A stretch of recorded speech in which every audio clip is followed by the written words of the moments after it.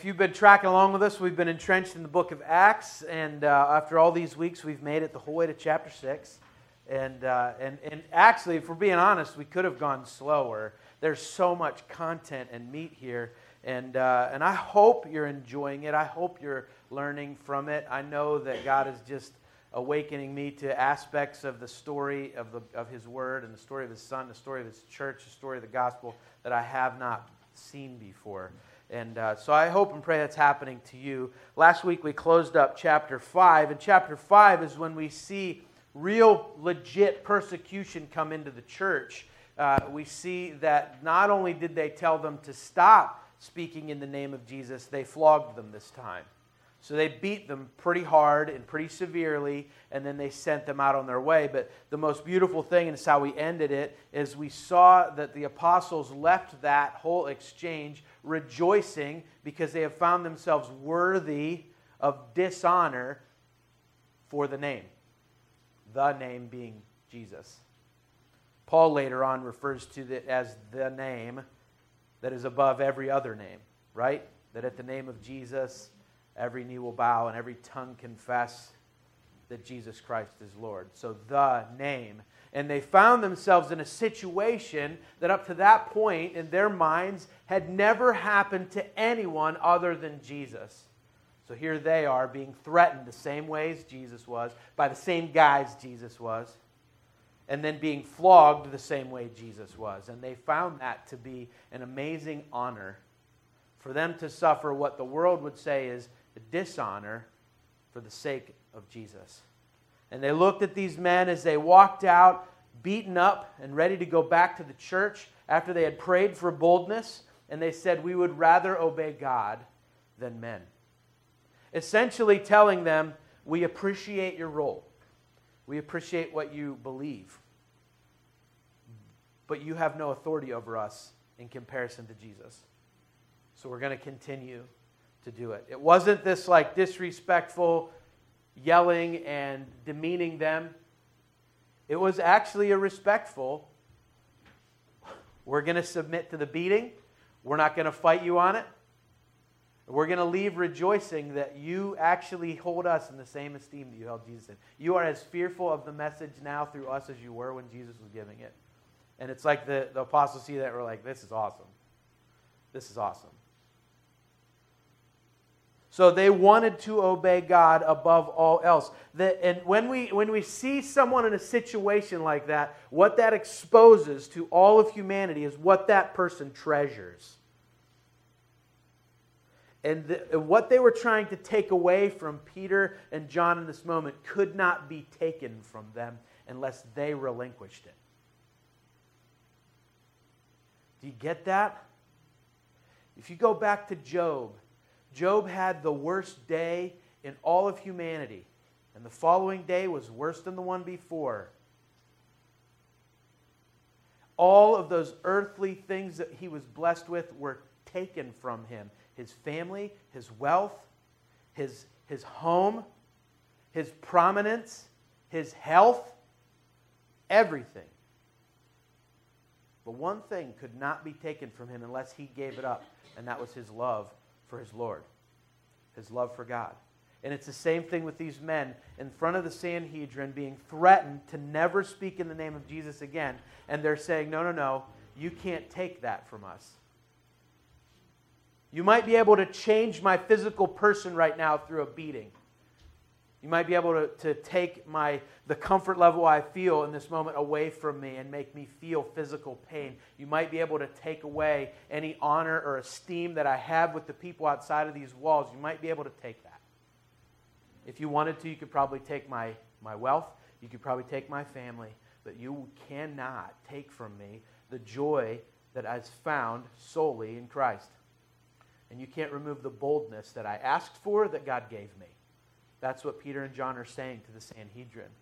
And it's inspiring because that same truth echoes thousands of years later to us here today in this place. So we ended last week looking at it and saying, are we willing to suffer, quote unquote, dishonor for the name? Their dishonor required a beating at the hands of religious leaders. What's our dishonor? Getting unfriended? Not having as many Twitter followers as we would like? Isn't it ridiculous when you hear it out loud?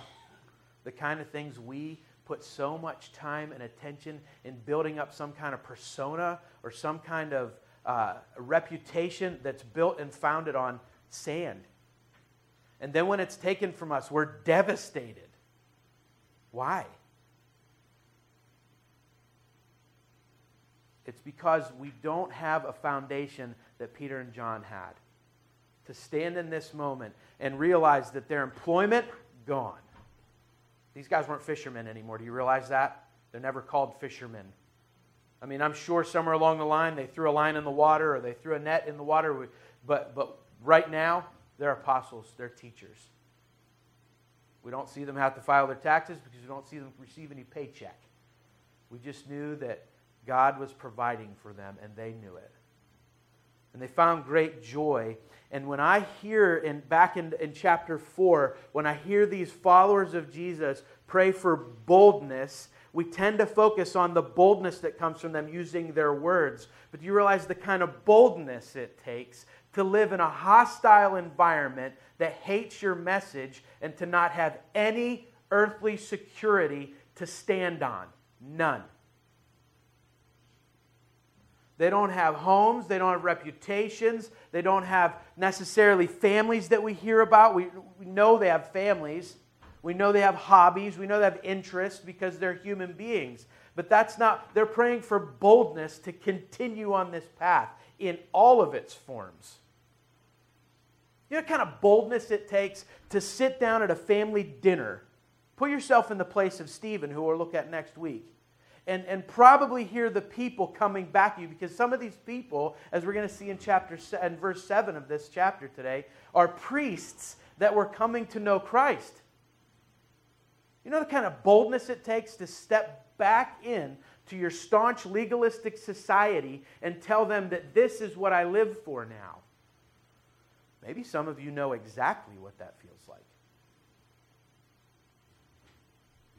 My father-in-law came to know Christ, really came to know Christ. His staunch Catholic mother told him, I will not come to your wedding. Now, that takes a boldness to be able to be willing to say, well, I'm still going to follow Christ and I'm still going to marry this woman. And Grandma did end up coming to the wedding. But doesn't it take a boldness to stand up for your faith? And I feel like in situations like that, it's a whole lot harder than being willing to put your job on the line. Because now you're standing in direct opposition, like Jesus said, to your family.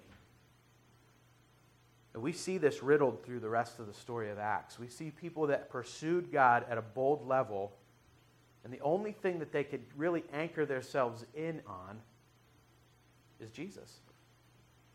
So they built their lives on a firm foundation, rock, not sand. So we ended last week really asking that question. Are we willing to suffer, quote unquote, I say it that way, dishonor, because the dishonor that they were feeling and experiencing in Acts is very different than what we would have to suffer here in our culture. So today, it's like Satan's going to amp some things up here. Now, we have to always remember there's a main character in all of Scripture. Who is it? Jesus. Good answer. Some of you were like, I think it's Jesus. I don't want to say Jesus because maybe I'm wrong, right? It's Jesus. Listen, I'll give you a little tip. So if Pastor ever asks you a question, it's safe to answer Jesus. Okay? Just picture you're 4 years old and you're either going to say the Bible, Jesus, or church. One of those is probably right. Okay? So if the main character in all of Scripture is Jesus, let's ask it again. Who's the main character in all of Scripture? Jesus. That was a little bit better. There's still people like, I'm still not sure. So the main character in Scripture is Jesus, riddled through every page, from beginning to end. We can't forget that there's an antagonist at the same amount of time. For every protagonist, there's always an antagonist. Jesus is the main character. He's the hero. We know he wins. But there's still an antagonist, Satan. And he's the thief of all things good. That's what he wants to do. He wants to... Now, listen, the difference that we have between Satan and like a comic book movie is in like in a comic book movie, the villain actually believes he can win. He actually believes he can win. And so the movie comes to a huge culmination when you realize that either one of two things happens. Either the villain is done, he's gone, or he comes to the realization that he can't win. That's how these comic book cosmic stories end. When you realize you can't win, it's like the end of the story. Satan knows he can't win. He's well informed. He cannot win. So his tactics shifted. From the day he got dispelled and expelled from the heavenlies, from that day on, he decided that he was going to spend every ounce of energy he had to try to make God look bad. To be the exact opposite in your life of what God is. To convince you and I that the promises of God could not possibly be true. That's how he started off in Genesis, and he has not let up once. Satan in Genesis 3 put his foot to the floor, and he has not touched the brake for thousands of years. Thousands of years. And do you know why he keeps doing it? Because it keeps working. It keeps working. When he whispered lies to Eve and Adam in the garden, it worked. So he's not going to change his tactics now, because it keeps working. He keeps whispering lies to you that you can't live like this. I mean, that was a unique phase in human history. The church can't look like that. But Satan in chapter 6 realizes that persecution and whispering lies into the ears of a religious elite didn't work. It did not discourage them. It actually built the church up. So if you want to turn to Acts chapter 6, it's on page 631. There are two things that we're going to look at today. One is we see a division emerge in the early church because Satan did not have any victory when he brought persecution at an introductory level into the life of the church. He didn't have any success, so now he's going to try a different tactic, a tactic that, quite frankly, has worked for him for thousands of years in the life of the church since this moment, even though it didn't work in this moment. And the other thing we're going to see is the establishment of deacons, meaning that people are going to start to identify how they can best use their gifts in the life of the church. It's a really cool moment in history. Acts chapter 6, verses 1 through 7. Now in these days, meaning that in the days that they had walked away from persecution and rejoiced that they were worthy to carry the name and to suffer dishonor for the name, that's those days. Now in these days when the disciples were increasing in number, a complaint by the Hellenists arose against the Hebrews because their widows were being neglected in the daily distribution. And the 12 summoned the full number of the disciples and said, "It's not right that we should give up preaching the word to serve tables.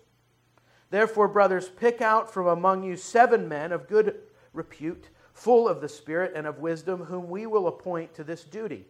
But we will devote ourselves to prayer and to the ministry of the word." And what they said pleased the whole gathering, and they chose Stephen, a man full of faith and of the Holy Spirit, and Philip, and Prochorus, and Nicanor, and Timon, and Parmenas, and Nicholas, a proselyte of Antioch. These they set before the apostles, and they prayed and laid their hands on them.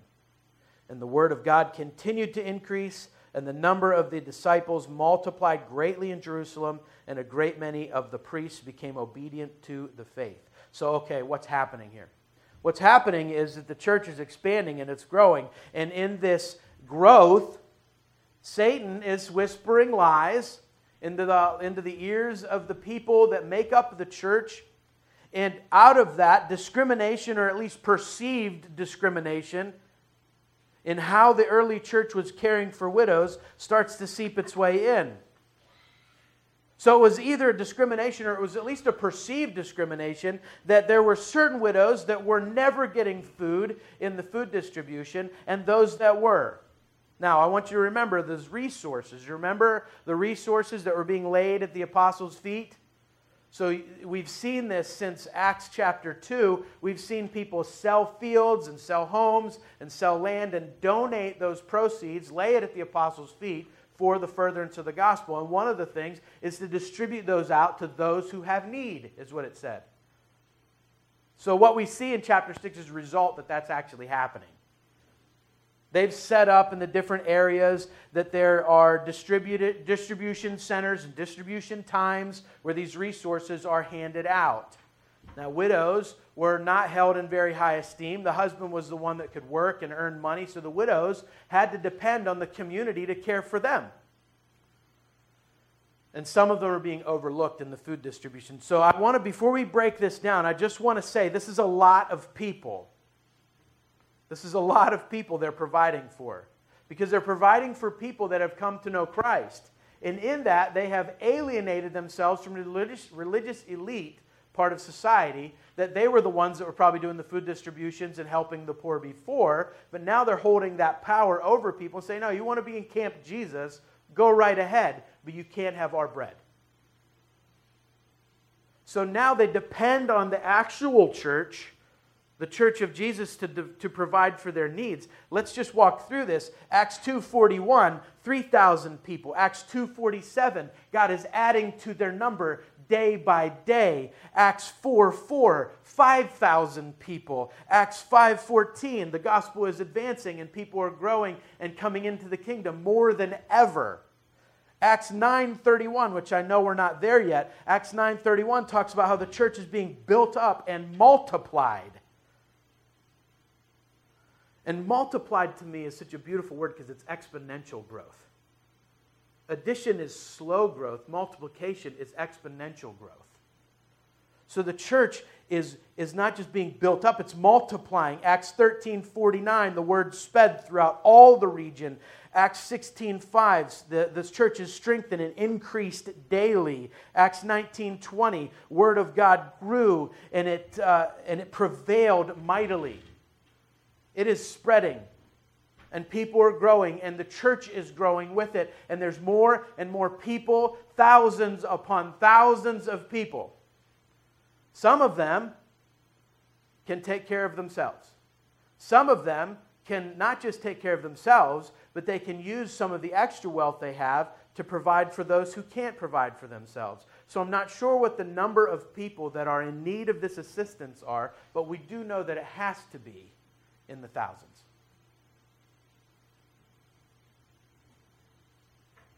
So, there's a huge need. And where huge needs are felt and free things are distributed, this unity always has an opportunity to thrive. Now, what we don't see is selfish people saying, no, like you gave them 5 pieces and I need 5 because you only gave me 3. You don't see people going and getting 5 loaves and then walking back and changing their clothes so they look different and then go back and get 5 more. We're not necessarily seeing that. What we are seeing is that there was a complaint that arose, and it must have had credibility because the apostles did something about it. If this was ridiculous, we've seen enough from the apostles to know that they would have just said, this is ridiculous. But this had credibility. You've got to remember that back in Acts chapter 2, when we hear about the emergence of the church, like-mindedness, unity amongst this grouping of people that are committed and surrendered to the person of Jesus, one of their core identity markers is unity. It's like-mindedness. They were all in one accord, remember? And they gained favor with all the people, and God added to their number day by day those who were being saved. So unity is a core marker. So what happens is the apostles see this, and they say, wait, time out. In modern day, this is what would happen. You'd have a small church, you do a food drive, okay? Or you do like just a food distribution of some kind. Someone say, hey, listen, we're seeing this, it's not being taken care of, Pastor, this is what we hired you to do. Fix it. That's essentially what's happening. They go to the apostles, they say, hey, listen, you're the ones in charge. You got to stop what you're doing. Get your nose out of the Bible. Stop preaching for a couple seconds. You got to get down and dirty and fix this. Now, the apostles can get a bad rap when not contextualizing what they say, because their response can sound harsh. It says they summoned the full number of the disciples, and they looked at them and said, it's not right that we should give up preaching the word of God to serve tables. I think some people read that like it's Thurston Howell III saying it. It's not right that we should give up preaching the word to serve tables, right? Like it's some kind of haughty, arrogant statement, right? Like that's so beneath me, right? Does anyone in here, by the way, not know who Thurston Howell III is? Gilligan's Island, folks. Get yourself some Nick at Night. Anyway, I digress. That's not in my notes, by the way. It sounds elitist, doesn't it? I mean, if we're being honest. It sounds elitist. If you were to have a pastor come in and candidate for a position and you ask him a question like, hey, if there was a need and widows are being overlooked in the food distribution, what would you do about it? And his response to you was, it's not right for me to give up the studying and preaching of God's word to serve tables. You'd be like, oh, we're not hiring that guy. But that's exactly what the apostles say. That's exactly what they say. Now, the response is noteworthy because they actually work hard at solving the issue. And what we see as the church progresses is that what they did was actually better for the church than for them to go do it. So in our human mind, especially in how we view the American church, what we would say is that in that moment they should have been like, whoa, guys, like, let's just take a break here. We've got to make sure this doesn't happen. Let's go out to these food distribution lines. Let's distribute the food. Let's make sure we've got a good system in place because we're the ones that are called to fix this thing, right? But that's not what they do. They get the 12 together. They have a discussion. They pray about it. They seek the word. And then they say, it's not right for us to stop preaching the word, to stop studying the word, to serve tables. Therefore, pick out from among you 7 men of good repute, full of the Spirit and of wisdom, whom we will appoint to this duty.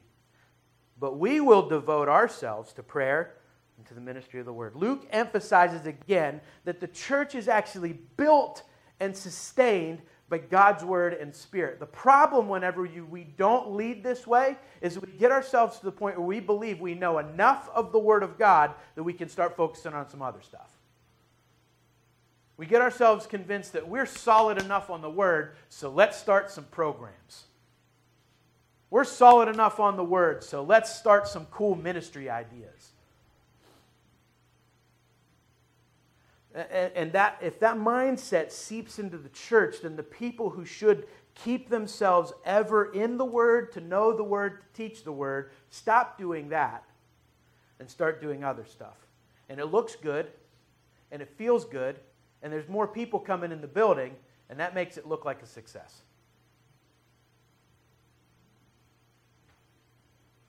But that's not what these guys do. That's not what the early church did. That's not what the apostles did. And I tend to think they're right because up to this point, all they've done is study God's word, pray, and preach. That's what they've done. And they've also, along the way, had to have invested in other people because they knew who to call. They knew the names. These 7 names, they didn't just come out of thin air. Oh, what's your name? Nicholas? Oh, hey, yeah. You're a deacon now.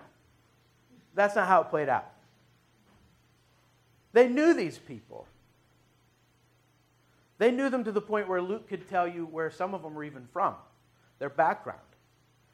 These people had sat under the teaching of the apostles and were probably itching for an opportunity to do something for the kingdom, but didn't know what. So the Greek word that comes out at us here is called diakonos, and it's where the word deacon comes from. You see the description that he gives here. Pick out from among you 7 men of good repute, full of the spirit of wisdom, whom we will appoint to this duty of being deacons, diakonos. The ones who recognize the needs in the body, have the capabilities and the gift set that they can address that. We're not asking them to spend every waking minute studying the Word of God so that they can teach it and preach it. We're going to see next week that some of them actually are really good at communicating the Word of God, like Stephen. But that's not their primary concern. The apostles are saying that you need to stay in your lane in some regards here. So only as a church really faithfully preaches and teaches Scripture and then pleads the Holy Spirit, begs the Holy Spirit to bless their efforts, can a church really expect to see real conversion and growth in godliness. So the church it's created by God.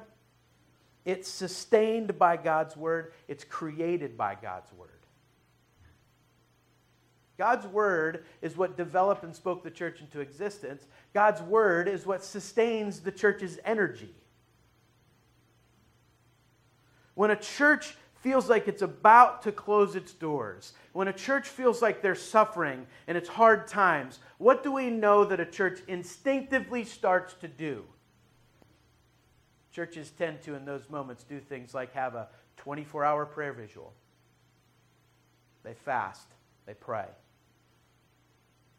Because we're hardwired, the church is hardwired in us to know that the church was created by God's Word and through God's Word, and it's sustained by it.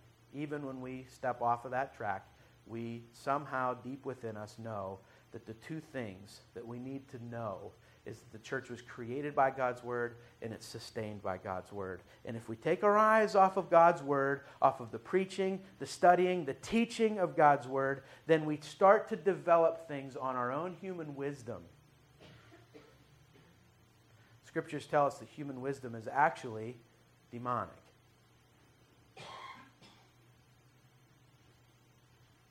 So the apostles, they weren't like indifferent.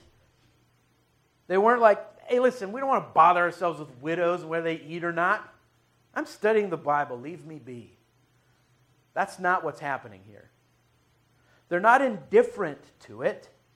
They actually asked the congregation to appoint for them 7 people so that they themselves could continue to focus on the task that they knew they were appointed by God to do. Now, these guys were different than the rest of humanity will ever be in a leadership role. These guys were actually appointed to their role by Jesus himself. Jesus himself is who put these guys in their positions. And they know what Jesus told them to do. They were responsible to Christ, devoting themselves to prayer and to the ministry of the Word. And so the church really joyfully submits themselves to this, and then 7 really good leaders come out of that. The apostles then take the time to put their hands on them and pray for them, to send them out, to put their hands on them and pray. Now, we might not think much on that, but how many things have we seen happen in the early church when the apostles put their hands on something? I mean, we've seen a man who can't walk for 41 years of his life stand up and have a fresh set of legs under him. Why? And Peter didn't even touch him. So when the apostles lay their hands on something, it's a blessing. And it indicated these men were being appointed to a special function that lived inside the church. To make sure that people were provided for and not overlooked. That when the church is living healthily, the deacons don't hide behind a boardroom door. They live within and amongst the people and serve them so that the needs of the body are met. Because the wealth of the body is shared, the needs of the body are met, and the deacons are the ones with their ears to the rail to know that that's happening. Now, this can be kind of awkward to talk about because it can sound like there's things that are beneath the pastor, things that are underneath and beneath and demeaning. I don't think that's the heart behind this message at all. That does not reflect the character of Jesus, so therefore that cannot be true. But we can learn three really important lessons about the deacons and their role in the life of the church from this passage. First, we learn that deacons are they're to really free up the church's leaders, the pastors, the preachers, the teachers. They're to free them up from the administrative concerns so that they can focus on the ministry of prayer and the word. So if the pastor's the one that is supposed to spend 40 hours of his week going and making sure that the needs of the body are met, and then spending, 2, 3, or whatever time's left on his sermon, the American church tends to say, we're okay with that. I think that's a fair assessment. I am a pastor, so I have heard those snarky comments about how pastors only work on Sundays. If you're a youth pastor, they change it to Wednesday. I wore both hats for a while, so I got credit for working 2 days a week. It was awesome. I've heard the snarky comments of, what do you do all week? You just hole yourself up in your office and read the Bible? Boy, that's a hard job. Wish my job looked like that. Right? I've seen pastors pull into the parking lot in a new car that was a gift from somebody in the church, and obviously somebody says, we pay him too much. That's why I drive a 21-year-old Jeep, by the way.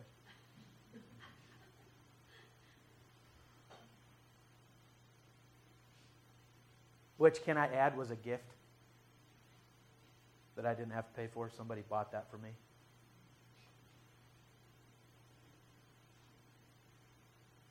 So, the deacon's main responsibility is to come alongside the apostles in this setting, come alongside them and say, we don't want you to stop studying the Word. We don't want you to stop teaching the Word. Because the church is growing like gangbusters because of that ministry. Because you are committed to the Word, because you are committed to teaching the Word, because you have prayed for boldness, we want you to keep doing that because God is answering those prayers abundantly and people are coming to know Christ all over the place because you are doing that. So the deacons are coming in and saying, we don't want you to stop doing that because if you stop doing that to do this, A, we don't get to live out of how God made us, and B, you're not doing what God called you to do, which means this amazing amount of growth that's happening will stop, potentially stop.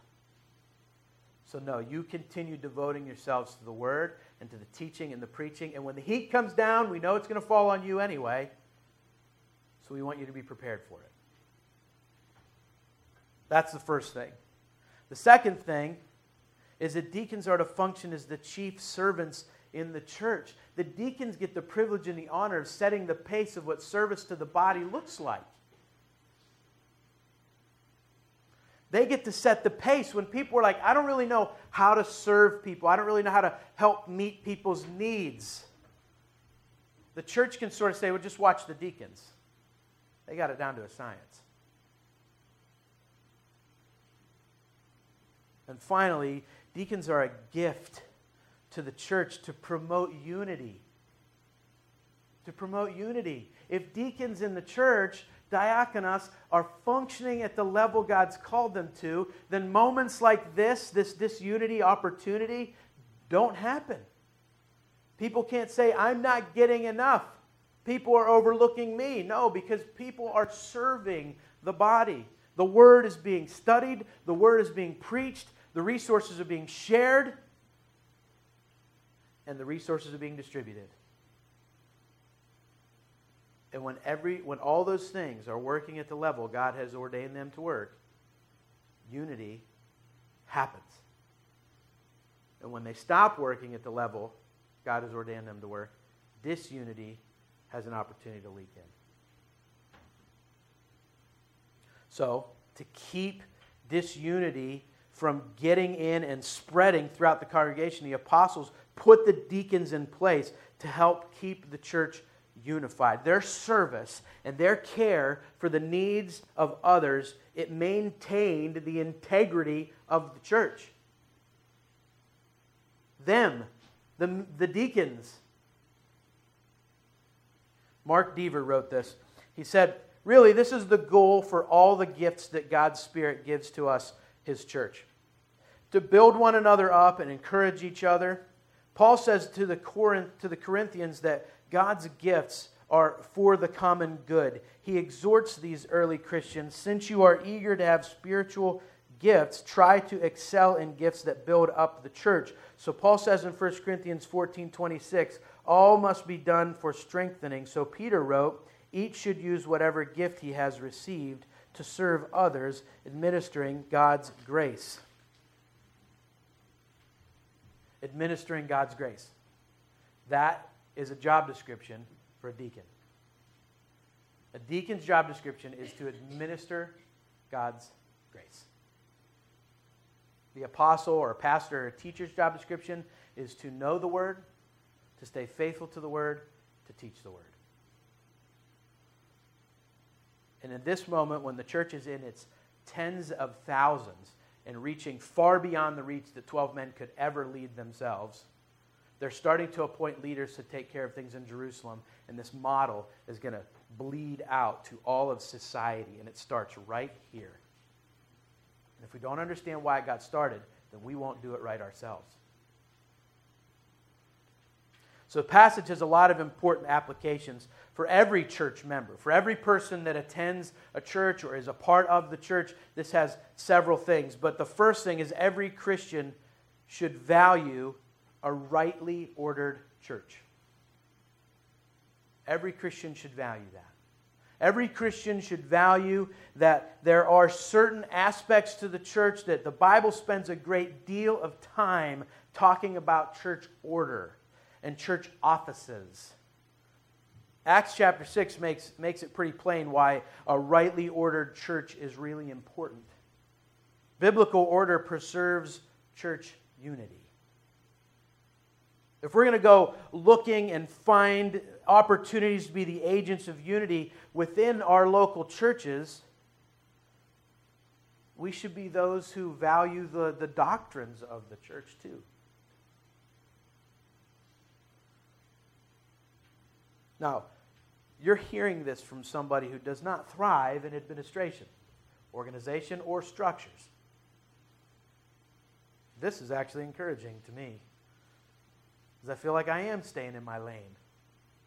But if we do not lead well, if we do not put time and energy into recognizing that the Bible does have structures, that the Bible does have order to it, and that the church functions most healthily when we put some time and energy into those structures, then we'll fail. That's where it's not encouraging to me. Because I realize my shortcomings as a leader have not been to do that. And that's why we're making steps to get there, which is a whole other conversation in and of itself. Second thing, like the apostles, every church member should value the time the church leaders and pastors dedicate to the ministry of word and prayer. Now that could be an awkward sentence for a pastor to give, but a church member should value a pastor spending his time invested in the word. And not complain that there's more time spent studying the Bible than going and visiting said person in the hospital. Not that that is not important. But there should never be a complaint that your pastor is spending too much time studying the Bible. There should never be a complaint that your pastor, all he does... Now listen, hear me clearly. There are plenty of pastors who have sat in their offices and studied the Bible, and never interacted with their church until they got up here and wanted all the attention for all their hard work and labor of studying the Bible. And then they went back to their office, and that's the only time you ever saw him. That's not what I'm saying. That's not what I'm saying. I'm saying that the apostles lived amongst the people. The apostles ministered amongst the people. The apostles did life with them. They shared meals with them. They shared resources with each other. You realize they weren't holed up in some citadel where all the apostles hung out. No, they were with the people. They were amongst the people. And in the meantime, while they were with the people and amongst the people, they were devoting every bit of time that they could to studying and teaching the Word of God. In the meantime, they were living with everybody else.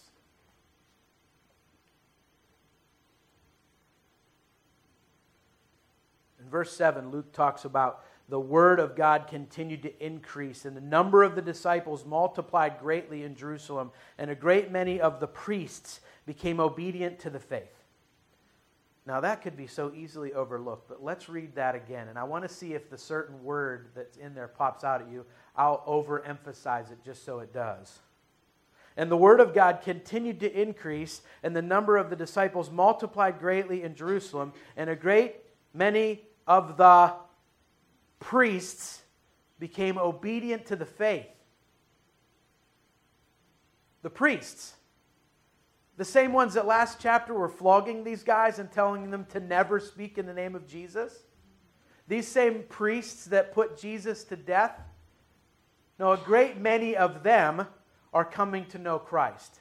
Why? Because there is a unity that exists in the local church because people are starting to live out of who God made them to be. They're working hard at discovering who God made them to be, and then they're doing it. And it's catching the attention not just of the people on the fringes of society that are hearing this message for the first time. It's catching the attention of people that have entrenched themselves in legalism their entire lives, and they're saying, I've had it wrong all this time. I want that. And they're taking the bold step to follow God's call, to be unified with the true church. So as these deacons served the church and the church maintained its unity, the apostles were able to focus in on God's word and prayer. And as a result of that, the Word of God continued to increase because Luke is a systematic communicator. Luke tells us stuff systematically. And he tells us that the problem was, first he presents us with the problem. Then he presents us with the communication. Then he presents us with the solution. And then he shows us the result. That's how Luke communicates. So he says that the problem was people were overlooked. The conversation was, how do we fix it? The solution was, we need to put people in the right spots in leadership. And the result was, the gospel continued to grow just like it had been. Now it's catching the attention and the conversion of the religious elite of the day. Those who had been the most hostile to the apostles and to the gospel were now being saved as well. There's a lot of takeaways here.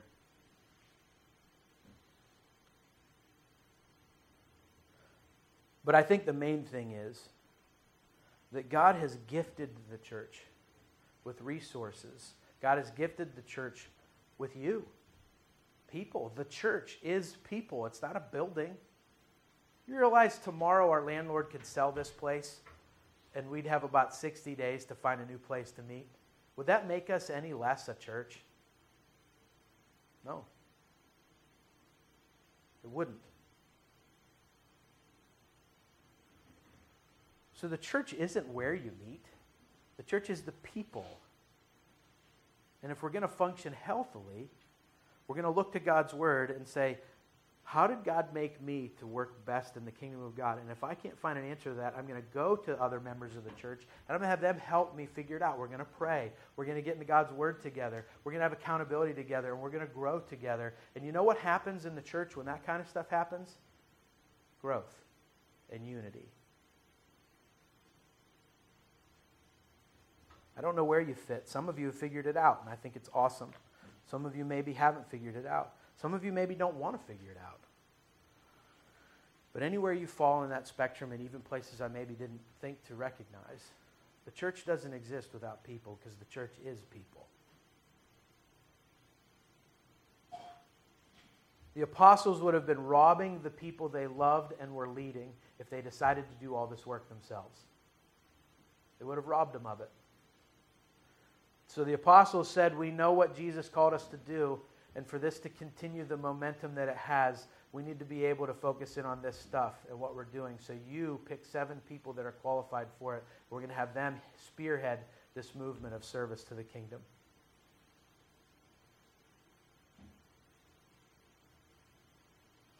So I don't know where you fit in the local church. I would love to be able to come to you and say, this is what I see. And some of you I have. But if we're not praying and seeking the Word of God, we definitely won't find our answer. We won't even ask the question, a lot of us. I just know that history tells us that the church functions at its best when we're unified and thriving in who God made us to be. Not who we think we should be, not who someone told us we are, and who God says we are. Let's pray. God, thank you for creating and giving the church. What an amazing gift we have to know you, to be in relationship with an all-knowing and all-powerful God. God, in the midst of us not knowing who we are or where we're going to go or how we're going to do anything in this life, we know that no matter where we're at in life, your grace runs us down and finds us. It wraps us up, it captivates us, and it changes us. Your grace, freely given to us, helps us find the truth behind who you really are. And then in that, we get to live in freedom. Freedom from sin and freedom from shame, freedom from regret, freedom from unbelief. We get that privilege, we get that honor. So I pray that we can do this well, that you are honored and glorified in what you hear and see. Thank you that in our pursuit of you, your grace finds us.